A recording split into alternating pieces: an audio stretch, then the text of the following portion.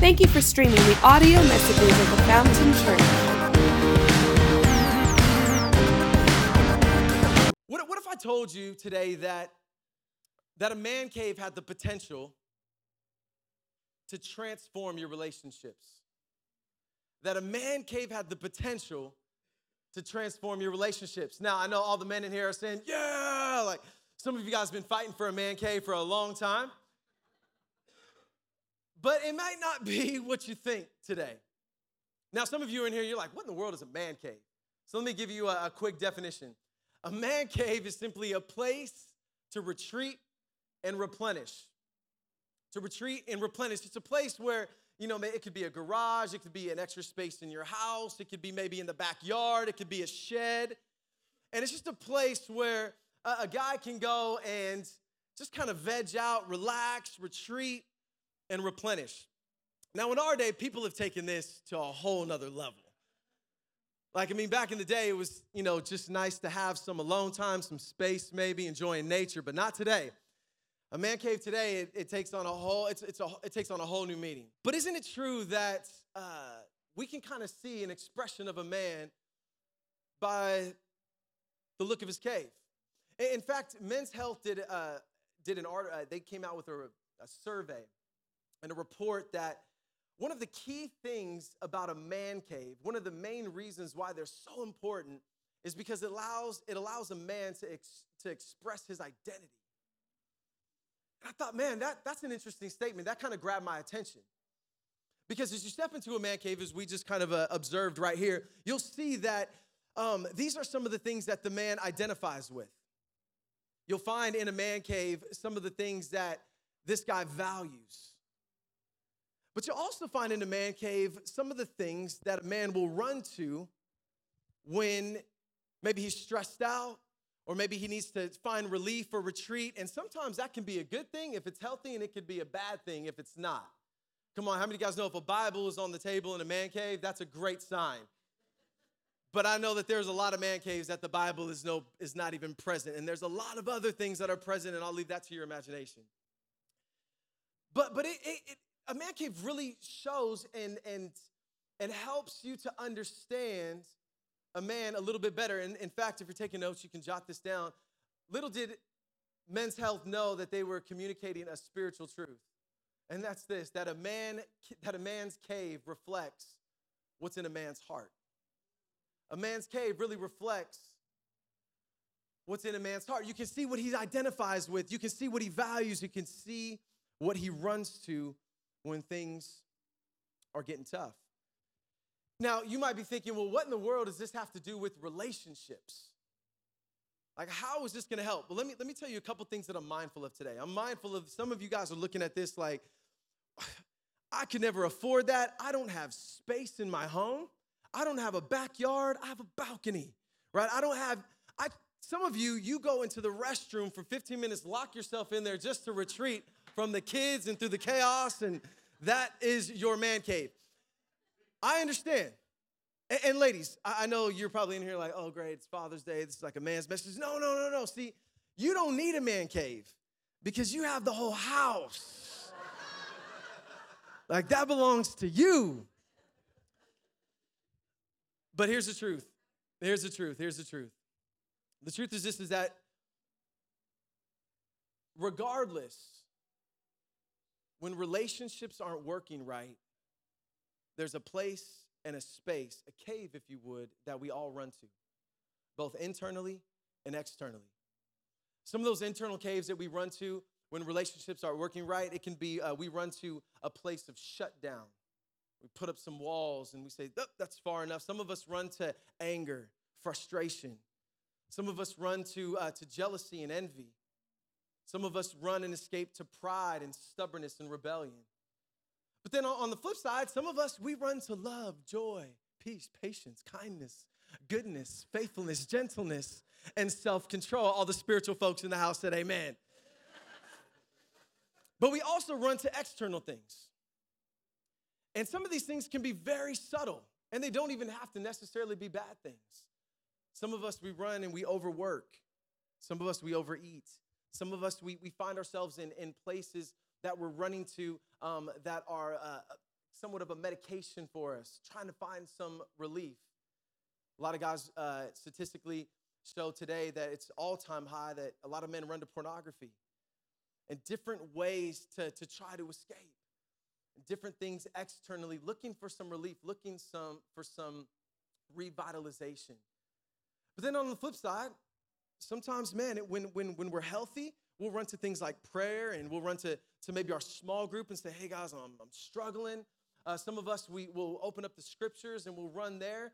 And so the bottom line is this, and this is really something that we all need to be able to answer and that we all need to be able to understand, is really the condition of your heart will determine the cave that you run to.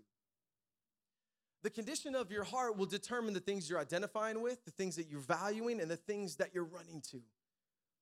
Not only will the condition of your heart dictate where you run, but the condition of your heart will also be the experience that everyone else will encounter as they enter your space, as they enter your cave or that atmosphere that you're living in. Are you guys tracking with that? And so that kind of leads us to the natural question, and this is a question that if you're taking notes, you can jot this down today. And the question is this, is your heart healthy? Is your heart healthy? Like when you think about relationships that aren't working right, and I'm not talking about just there's no conflict, because how many of you guys know there are plenty of homes that relationships are broken, but there's no conflict because there's no relationship. So when I say broken, I'm not just talking about your house is like this in this uproar, but man, sometimes we're in the same house, but we couldn't be more far apart. And so in those moments, and when you find yourself in a place where relationships aren't working right, where do you run and how is your heart? What's the condition of your heart like? Because that's going to determine the things that you run to, the things that you identify with, the things that you value. So how is your heart? Is your heart healthy? Well, we're going to dive into a man cave today. And we're going to dive into a man's cave that I think is really going to help us evaluate our heart, evaluate the condition of our heart, and see if we're really in a healthy spot. Now, we don't have time to examine the depths of everybody's soul today, but we're gonna look at two things from a man cave that I believe can radically transform your relationships. Radically transform your relationships. And this cave is occupied by a man by the name of David, also known as King David. You might know him if this is your first church experience. This is the David and Goliath story. So maybe you've heard somewhere down the line of this small kid fighting this big giant or this big military man. And you might be thinking like, well, okay, King David's man cave, like what can I really learn from that? How is that really gonna apply to my life and my relationship? Like that's a cute story, Pastor Matt. That's a cute little illustration that you've done. But what makes David qualified to speak into my life? Well, I think, man, that's a great question. And I think the answer is found in Acts chapter 13, verse 22. And it's really the way that God sees David. So let me show you the way God sees David. This is what the Lord said about David. He said, I found David, son of Jesse, a man after my own heart. He will do everything I want him to do. I don't know about you, but when God says you're a man after his own heart, that gives me a little bit of confidence that we can learn something relationally from this guy. And it also gives me a little bit of confidence that I know that David, when he's in a fight or in a struggle or in a broken relationship, that he's going to tend to identify with God. He's going to tend to it shows clearly that David values God's opinion and what God has to say and God's processes. And we see clearly all throughout the Old Testament, David was constantly running to God when he was in trouble. David was by no means a perfect man. We see that David made a lot of mistakes, but God said that his heart was always bent in pursuit of him. So I think that gives him a little bit of qualification to speak into your life, into my life. Would you guys agree? And so we're going to dive into this. Let me give you a little bit of context. I have to paint the picture. Some of you guys are like, David, who's David? Okay, the giant slayer. Like, what is this guy? Help me out. Help me understand where we're going today. Well, let me invite you into the narrative, because King David at one particular point was just a shepherd boy taking care of his father's sheep. Long story short, there was a king by the name of Saul who was overseeing the people of Israel. And God had decided that King Saul's time was up. And so he told the prophet Samuel, I want you to go and I want you to anoint the next king. Well, David was just a boy at the time, and Samuel, long story short, ends up finding David, anoints him as king. And how many of you guys know David as a teenager was pumped up? He just found out he was going to be a king. But King Saul, he wasn't too excited about that. And this really came to fruition when the David and Goliath story took place. Here, King Saul is a master swordsman. He's just loaded in armor. I mean, he's the leader of the nation, yet he's afraid of this Philistine soldier. And so all these guys, the entire army was afraid of this Philistine. Nobody was stepping to the plate. So David, he says, hey, King, I'll do it. If all you guys are scared, all you old folks are scared, I'm going to go ahead and do it, right? And so King Saul probably thought in his mind, listen, we don't have much choice. I don't want to fight the guy. None of these guys want to fight the guy. Let's just see what happens. Now, I'm sure in Saul's mind, he thought that David was not going to make it. He had no armor. He had a little slingshot, but he served a big God. So long story short, Saul's probably sitting back like, okay, let's see the boys in the valley. All right, guys, this might be brutal. And the next thing you know, David has the victory. And so all the people, all the crowd start to chant. And this is where it goes south. They start to say, Saul has slayed his thousands, but David his tens of thousands. And it said in that moment, Saul said, what is left for this kid except the throne? And in that moment, there was a breach in the relationship. In that moment, Saul began to retreat to some caves of his own, some caves of jealousy, some caves of anger and frustration and rebellion and hostility, which led him to the pursuit of wanting to destroy David, wanting to kill him. Matter of fact, they were at dinner one night. Saul took his spear and David said, all right, this guy's serious. Like, you don't throw a spear at somebody's head at dinner time. Are you with me on that? So you could tell that he was running to some very unhealthy caves, that this guy had some issues that were happening on the inside of his heart. And so when you fast forward the story, so David was kind of banished from the land, the land that God had called him to be king over, and Saul is now pursuing his life, and it says with 3,000 of the elite troops. What Saul is saying is, I'm serious, man. I want this guy dead. And so here they are traveling through the wilderness and in pursuit of David. And Saul says, guys, I got to use the restroom. Now, in Jewish law, this was really important to know. You had to go outside the camp. Are you tracking with that? It was sanitary issues. Like, you got to go far away if you need to use the restroom. And so one of the things that we know about this reality now is Saul is in a very vulnerable place. He's away from all of the troops, and he's finding some refuge in a cave where he's going to find some relief, not realizing he just stepped into the ultimate man cave with David and all his mighty men ready to go. And that's where we pick up our story. Go with me to 1 Samuel chapter 24, and this is what it says. Oh, actually, turn back one quick second. Before we dive into this, I want to give you the first thing that we learn in David's man cave, the first thing that we see. And if you're taking notes, you can jot this down. First thing that we see in David's man cave is David shows us that it's better to be patient than powerful. It's better to be patient than it is to be powerful. Okay, let's go to the text. So here Saul is relieving himself, and David's men are like, bro, now's your opportunity. David's men whisper to him, today the Lord is telling you, I will certainly put your enemy into your power to do with him as you wish. And so David continues, and he kind of sneaks over there with that stealth type of a Navy SEAL type stuff. And it says, David crept forward and cut off a piece of the hem of Saul's robe. And it was in this moment that really was a moment of truth. That this guy that had caused David so much pain, so much frustration, so much headache, I mean, he's on the run. Now it is in David's power to change all that in an instant. Like, he is in a cave. They could sneak up behind him, take him out. And David doesn't do it. Like, I mean, some of us would sit and we would look at David like, what are you doing? Like, this guy wants to kill you. He wants your head on a platter. And David said, no. You guys don't understand. Patience sometimes is a lot better option than power. This about 3 months ago, for those of you guys who don't know, I have 3 beautiful daughters. I have a 5-year-old, I have a 3-year-old, and I have an 11-month-old that's going to be 1 on the 1st, all girls.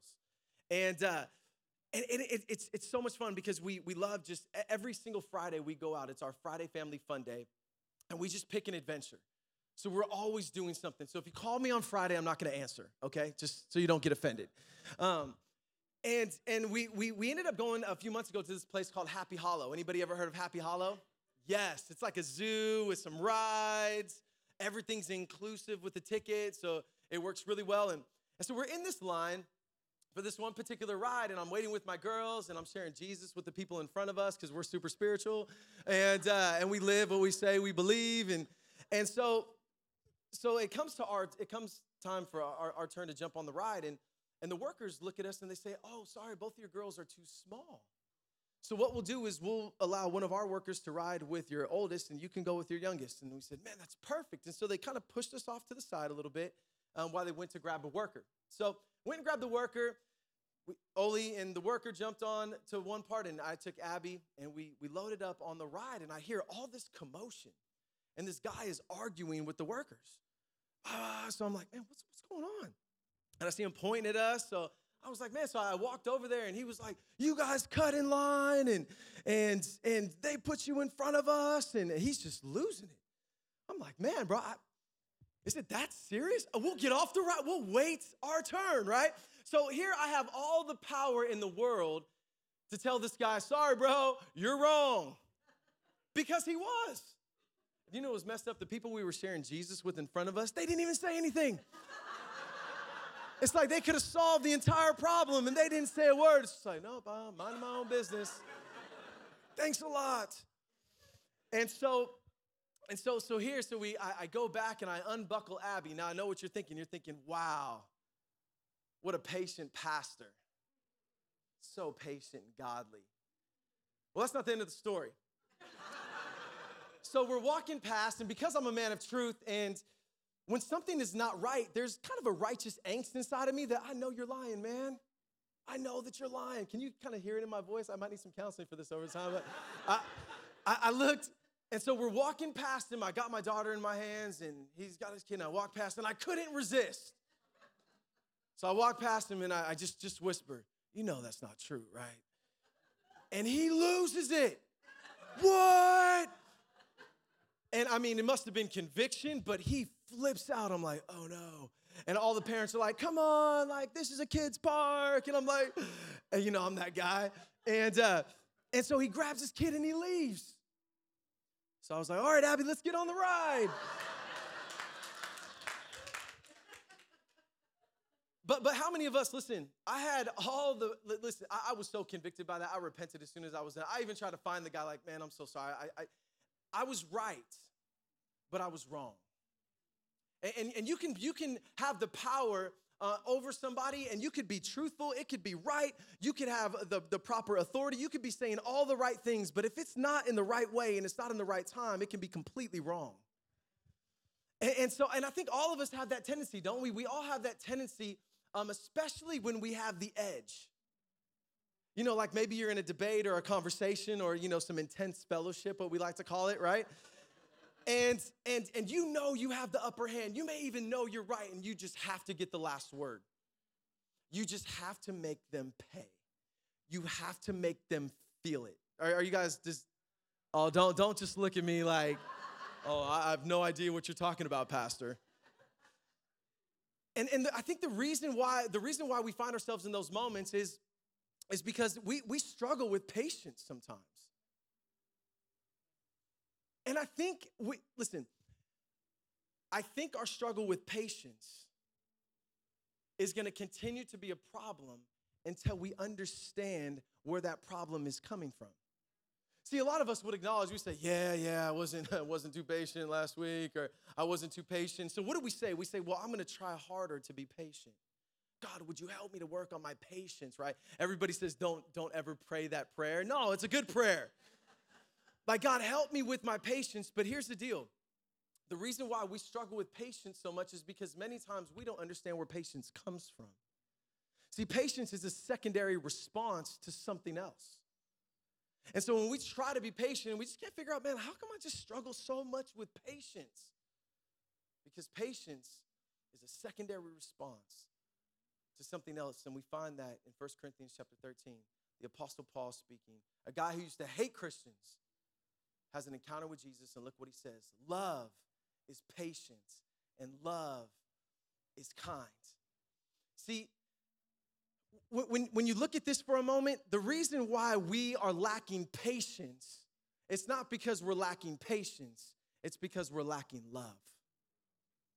So we're working so hard on our heart to try to say, I want to be patient, I got to be more patient. And God say, no, let me work on your heart. You need to be more loving because patience is going to overflow from a loving heart. I love this article that I found from Christianity Today. Look what it says. Some of you guys are like, oh no, he's going there today.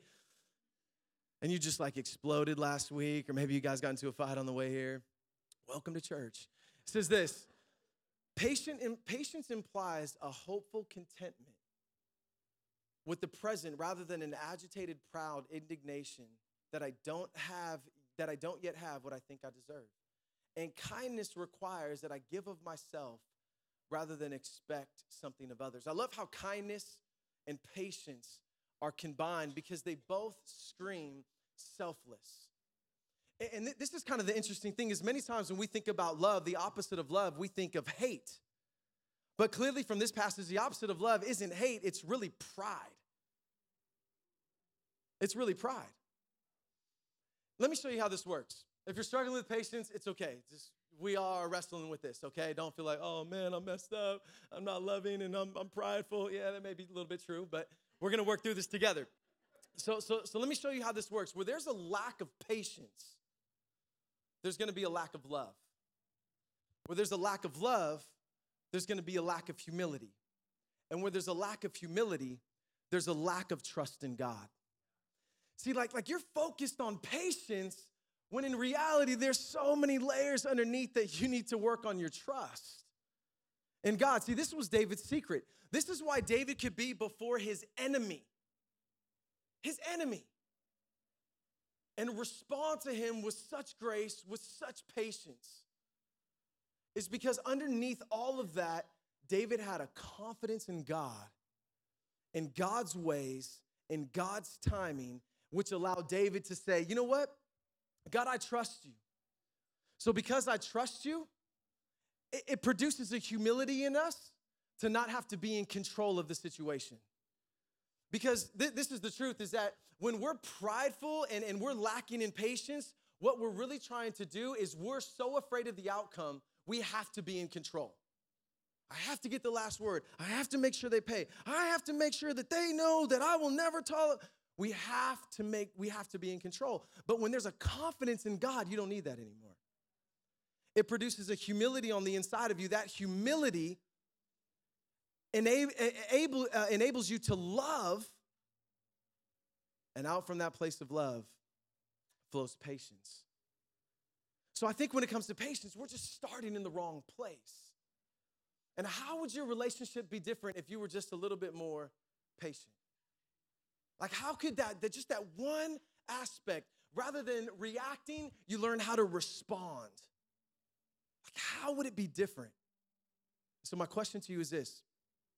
My question to you here is this. Where are you fighting for control when God has called you to trust? Where are you fighting right now for control when God has called you to trust? Second thing we see in the man cave. Second and the last thing. Only two today. It's all our hearts can manage to bear.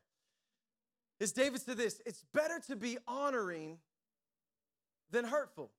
David shows us this picture. It's so much better to be honoring than hurtful. Let me explain. Let's go to the Bible. It says this, 1 Samuel chapter 24, verse 6. Look what David says. So David cuts off a piece of his robe. Like, that's nothing. a piece of his robe. I mean, the guy could have killed him. But look what David said. Look at David's heart in this. The Lord knows that I shouldn't have done that. That I shouldn't have done that to my Lord, the king. David is still honoring this man, even though he does not deserve any of it.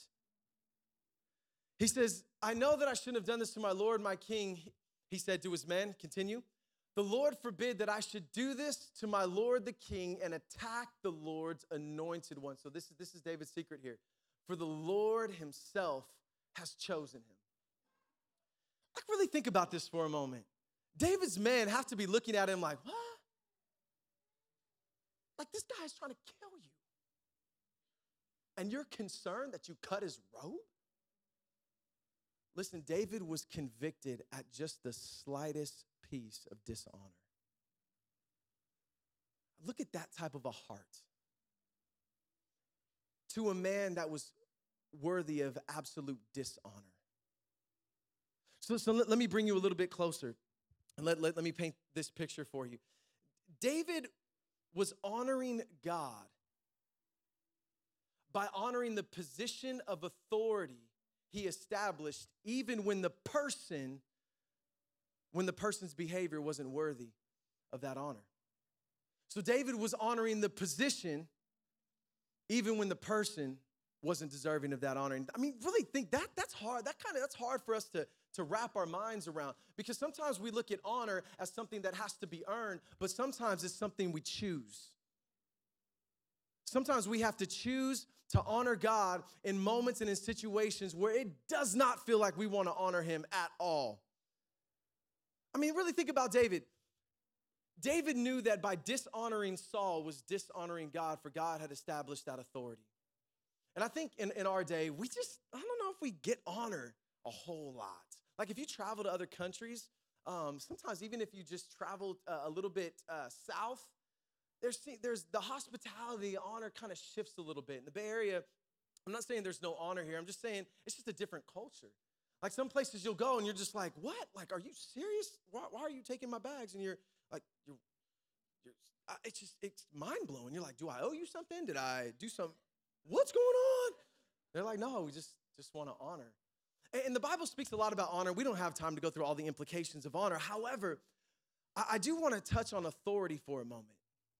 Because in our relationships, it's amazing that the Bible speaks to different positions of authority and how we're to honor them, but also relationally with our peers and with our kids and those who are under our authority. So let me just show you a few when it comes to authority that God has established. Let me just show you here. The first one is this. God has established civil authority. Romans chapter 13 says this, and I'm not going to have it on the screen. I'm just going to quote it to you. He says that all authority has been established by God. It doesn't say that the person in authority's behavior has been established by God, but all authority has been positioned by God. How many of you guys know it's really hard to separate sometimes the position from the person? It's challenging, because we're like, oh man, we just want to rip that person to pieces. But when we do that, we also can dishonor the position. And so it's a fight, and it's such a challenge. But this is one of the ways that God has established government. Number two is family. The family authority, or the government of the family. You know, kids, honor your mother and your father. You know, wives and husbands, man, honor, submit to one another. You guys are like, I thought only the wives are supposed to submit. That's not what the Bible says. Laying down your life is far greater than submission, all right? We're to honor one another. I know how you guys think. I know how you're thinking, some of you. All right, moving right along. Civil, family. Then there's social. 1 Timothy 6:1 talks about your bosses, your teachers. You know what God says here? He says they're not worthy of some honor. They're worthy of all honor. Swallow that one. Next time you go to work tomorrow to a boss that's not honorable. I mean, really think about that. He said they're worthy of all honor. Like, how in the world? And then there's also church. Church. 1 Thessalonians, this is a long one, 5, verses 12 through 22. It says that your church leaders are worthy of double honor. Just thought I'd throw that out there. Just thought I'd throw it out there. It's what the Bible says. All right? So next time you think about rebelling, I'm just kidding. And so these are the establishments of authority that God says, listen, that God has established. And it's hard sometimes to want to honor people. But could we honor God in the midst, despite the person? Are we able to honor God despite the person? Now, there's a couple of other aspects in regards to honor in Matthew chapter 10. And this kind of gets on a relational level where, hey, receive a prophet and there's a prophet's reward. And receive a righteous person and there's a righteous person's reward. And receive even these little ones.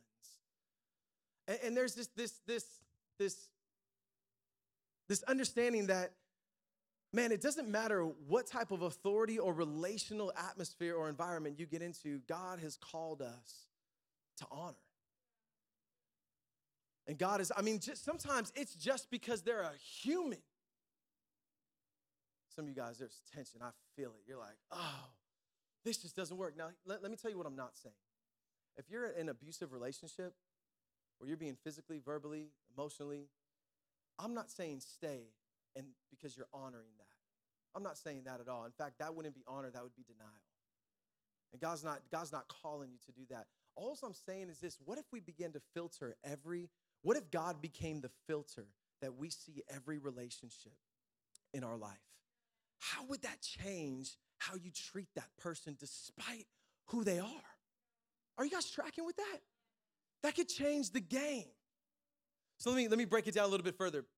My pastor, when we found out that we were going to come to the fountain, many of you guys don't know the backstory. And the backstory is probably, I'm not even going to try to go back to years. But what I will say is this: there were on several occasions we thought we were going to pastor at different churches. We thought we were going to take a church in Stockton. We prayed about it. Just felt like, nope, that's not Jesus. We thought we were going to be district supervisors in the Pacific Northwest for our denomination. We felt like, no, that's not it. We thought we were going to plant a church in Dublin. Now, let me bring you into this story. So we're going to plant a church in Dublin. I went to my pastor. I said, Pastor, I feel like God has called us to plant a church. And he's like, all right. And so I went to our district and I said, I think God has called us to plant a church. And they said, go ahead. There's no money, but go ahead. And so I went and I got a job at Red Bull, a part-time job. I was still in ministry full-time, but I got a part-time job because we were preparing to make that shift. And I remember the third day on that job, I just broke down and started weeping because I knew, it was like the Lord saying, what are you doing? You ever have those moments with God where you just sense like, oh man, I missed it? And in my mind, I'm kind of frustrated because I'm like, God, what do you mean? Like, I'm stepping out in faith. I'm trying to seek you and save the world with you. You know what I mean? And so I went on a fast because I was just confused. I was like, God, I don't know what you're saying. And God spoke to me on the first day of the fast. How many of you guys know that was amazing? It's like he didn't take me 40 days. It was one day. And I said, Lord, thank you for your grace. And during that process, during that time, what I really sensed the Lord was saying to me, I actually came across this passage. And what I sensed the Lord was saying to me was this, Matt, it's not a matter of if you should go or when you should go. It's a matter of, are you being sent? So I was like, what does that mean? And I knew exactly what it meant. And I actually went to my pastor and I repented.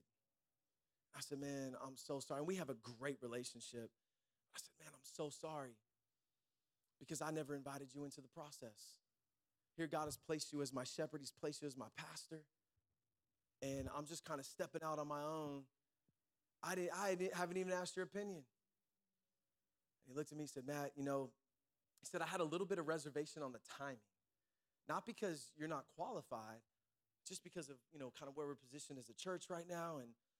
And so can I just tell you that, man, we cried, we hugged, and our relationship just went just incredibly deep. I mean, he pastors a church of over 2,000, and I get a text message in the morning. Oh, my phone is right there. Happy Father's Day, bud. I love you. Our relationship, it just took our relationship to the next level. And we served there for another 6 years. And then I got a call on a Wednesday. He said, hey, bud. And I know, hey, bud, something's up. And he called me and he said, hey, I just want you to know that I got a call from our district. And it bears witness with me. You see the change of things? First, it was me trying to make something happen. And I'm not saying this is everybody's story, so this isn't a formula, but this was just what God had us do. And it was coming from our district to my pastor, and he said, man, you're ready to go. This is it. And that's when we left and we came here. And everybody would always ask, like, man, it just seems like God's hands on this church. Like, man, we're growing, like lives are changing. And I always come back to say, listen, I know it's because we didn't just go, but we submitted under authority. And when it was God's time and we were sent and we were left with a blessing and with an inheritance, that's really changed the game. And everybody told me this. Everybody said, no, don't do that. He'll never let you go. All my good friends of mine, people who are well-meaning, they said, he loves you too much. He's going to want to keep you forever. He's never going to let you, he's never going to release you. And that was a step of faith that Jackie and I took, that we just said, you know what, we're just going to trust that God is bigger than that God's ways and God's timing, they work. And sure enough, I didn't have to persuade him. He told me, get out of here. It's time for you to go. And so I'm just saying this, there's in the scripture, we see that where there's a high sense of honor, there's a lot of times a direct connection to our faith. In Mark chapter 6, Jesus is in his hometown, and he reads from the scroll from the prophet Isaiah on the Sabbath day. And it's a very famous passage. It says, you know, God has anointed me to preach good news to the poor, to set the captive free, to bind up the brokenhearted, to let the oppressed go free. And Jesus folds up that scroll and says, today, this has been fulfilled. And everybody's like, what? Like, it's basically Jesus just said, I'm God. Everybody, hey, happy Sunday to you, I'm God. And they were like, you're the carpenter's son. You're Joseph's son. Dude, you're from Nazareth. Like, nothing good comes from that place. And you're claiming this bold claim. And Jesus looks and he said, a prophet is not without honor except in his hometown. And it says that Jesus was unable to do miracles in that city except for lay hands on a couple of headaches and watch them recover because he was amazed by their unbelief. But then you fast forward to Luke chapter 7, and there's this centurion guy. And I'm almost done. So if you're like, man, it's lunchtime, well, just track with me.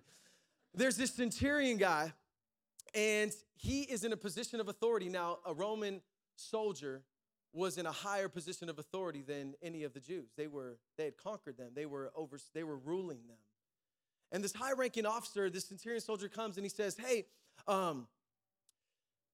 Jesus, my servant is dying. And I'm going to paraphrase the story. And Jesus basically said, hey, I'll come and lay hands and raise that person up. And he says, oh, no. He said, Jesus, I'm not even worthy for you to come under my roof. I'm not even worthy for you to go out of your way. But this is what I do understand. I do understand authority because I've been given authority by Rome and empowered by them. And as a result, the soldiers who are under me, the only thing I have to do is speak a word and they move. So Lord, I know all you have to do because of the authority that you have is speak, and that sickness will flee from my servant. And Jesus is like, what? Do you see that honor? I'm not saying honor is a formula or anything like that, but I'm saying where there's a high honor for God, there's normally going to be a high faith in him. And he kind of humbles himself down and says, I'm not even worthy for you to come up under my roof. And Jesus said, done. And so we see in one place there was a hindrance because there was a lack of honor and faith. And the other place there was an unleashing. So I wonder where our relationships, so just hear me out. I wonder where our relationships might be lacking as a result of a familiarity that we have grown with the people around us to the point that we have lost sight of the gift that some people are, despite their craziness sometimes. And as a result, we've not honored God in the position that he's placed them in our life, and we've treated them with contempt. I wonder what blessing might be bound as a result of that. So, King David, back to the story. You might be saying, it still just doesn't make sense to me. Like, what did David get out of that deal? He just let him go? Yep. But can I tell you that Saul left, he may have been free, but he was still bound. David may have still been in the cave, but he couldn't have been more free. Because you know that honor, when you honor God, despite people, it does something more in you than it does for them. It does something more on the inside of you than it does for them. Imagine if you began to honor God in every single one of your relationships, if he became the filter. Because listen, if David didn't honor God as the filter, he probably would have hurt Saul. He probably would have killed him. What saved Saul was David had a filter. And that filter was an honor for God that said, nope, God's way, God's time, so much better than mine. This doesn't make sense. I know my guys are going to think I'm crazy, but I'm modeling for them what a good leader does and what a good leader is like. And David said, nothing's going to be able to keep the promises of God from being fulfilled in my life. I'm going to honor, even when it's not deserving, I'm going to honor the authority and the position, even though the person is not worthy of that honor. So imagine if that was the case. I guarantee you would gossip a whole lot less if God was your filter. I believe that tongue might get held back just a little bit more once in a while. See, this is an extreme case. And I'm not saying there's no boundaries. David wasn't best friends with this guy. He just didn't kill him. Right? For some of you, that's a great start. Just don't kill him.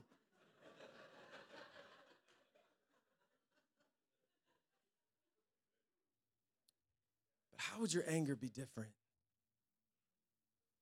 How would your heart be different if you could begin to see through that filter? Are you guys tracking with me? So the question that I have for you, and we're going to close with this, so Cam, you could come up, is where am I hurting people because I'm not honoring God? Like, where are you hurting people because you're not honoring God? And what does God want to do with you and through this? See, the key to all of this, ladies and gentlemen, and this is where I really believe God wanted us to land today. David was able to live like this. And there's so much more I can take from this text. This is it. I can tell you how David chose discernment over deception. I almost did that too, because in patience, honoring, and discernment, I would have said you got a PhD from a man cave. But we don't have time for that because God wanted us to go in a different direction. And because David was able to live in such an extraordinary way with his worst enemy. Get that in context. It was because underneath all of that was a confidence in God. And you say, Pastor Matt, how do I get that? And I just want to point you to the ultimate man cave today. And I want to show you a picture of that right now. And it's called the empty tomb of Jesus. The empty tomb. See, what the empty tomb shows us is that they buried Jesus, but he's no longer there. And it tells a lot about who he identified with, what he valued, what he ran to. And see, the empty cave screams something so amazing to us. The resurrection of Jesus screams that all of this right here, ladies and gentlemen, is true. It's true. And if it's true, then you can have confidence in God's ways. You can have confidence in God's purposes. You can have confidence in God's plan. You can have the utmost confidence because he is not dead. He is alive. And that confidence will produce a humility where you don't have to control every situation anymore because you know the one who is ultimately in control and that vengeance belongs to him. He does it far greater. Can I just say, you guys remember Moses when he was called to deliver the people of Israel? Moses was called to deliver the people of Israel, and he saw a Hebrew being mistreated by an Egyptian. And so Moses said, you know what?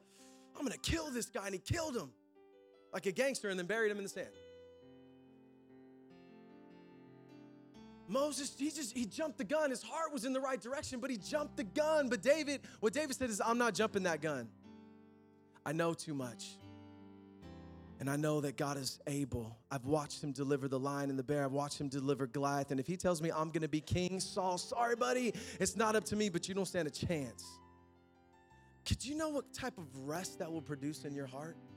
When you have a confidence in God that produces a humility on the inside of you that allows you to love, which causes you to be patient with even the most horrific people around you. That will transform